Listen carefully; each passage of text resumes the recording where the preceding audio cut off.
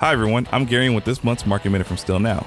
Steel prices are riding a roller coaster. Last September, they were $1,900 a ton. This year, $790 a ton. But some say we are nearing a bottom, and here's why. Many steel mills announced price increases in August to help stabilize the market. The price gap between foreign and domestic steel is closing, making imports less appealing.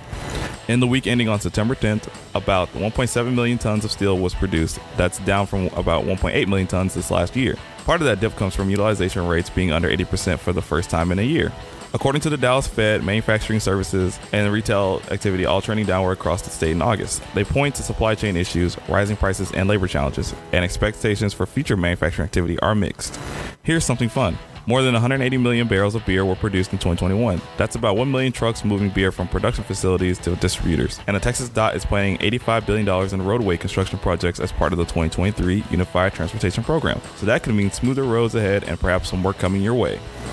And that's your September Market Minute. Check out stillnow.com for more.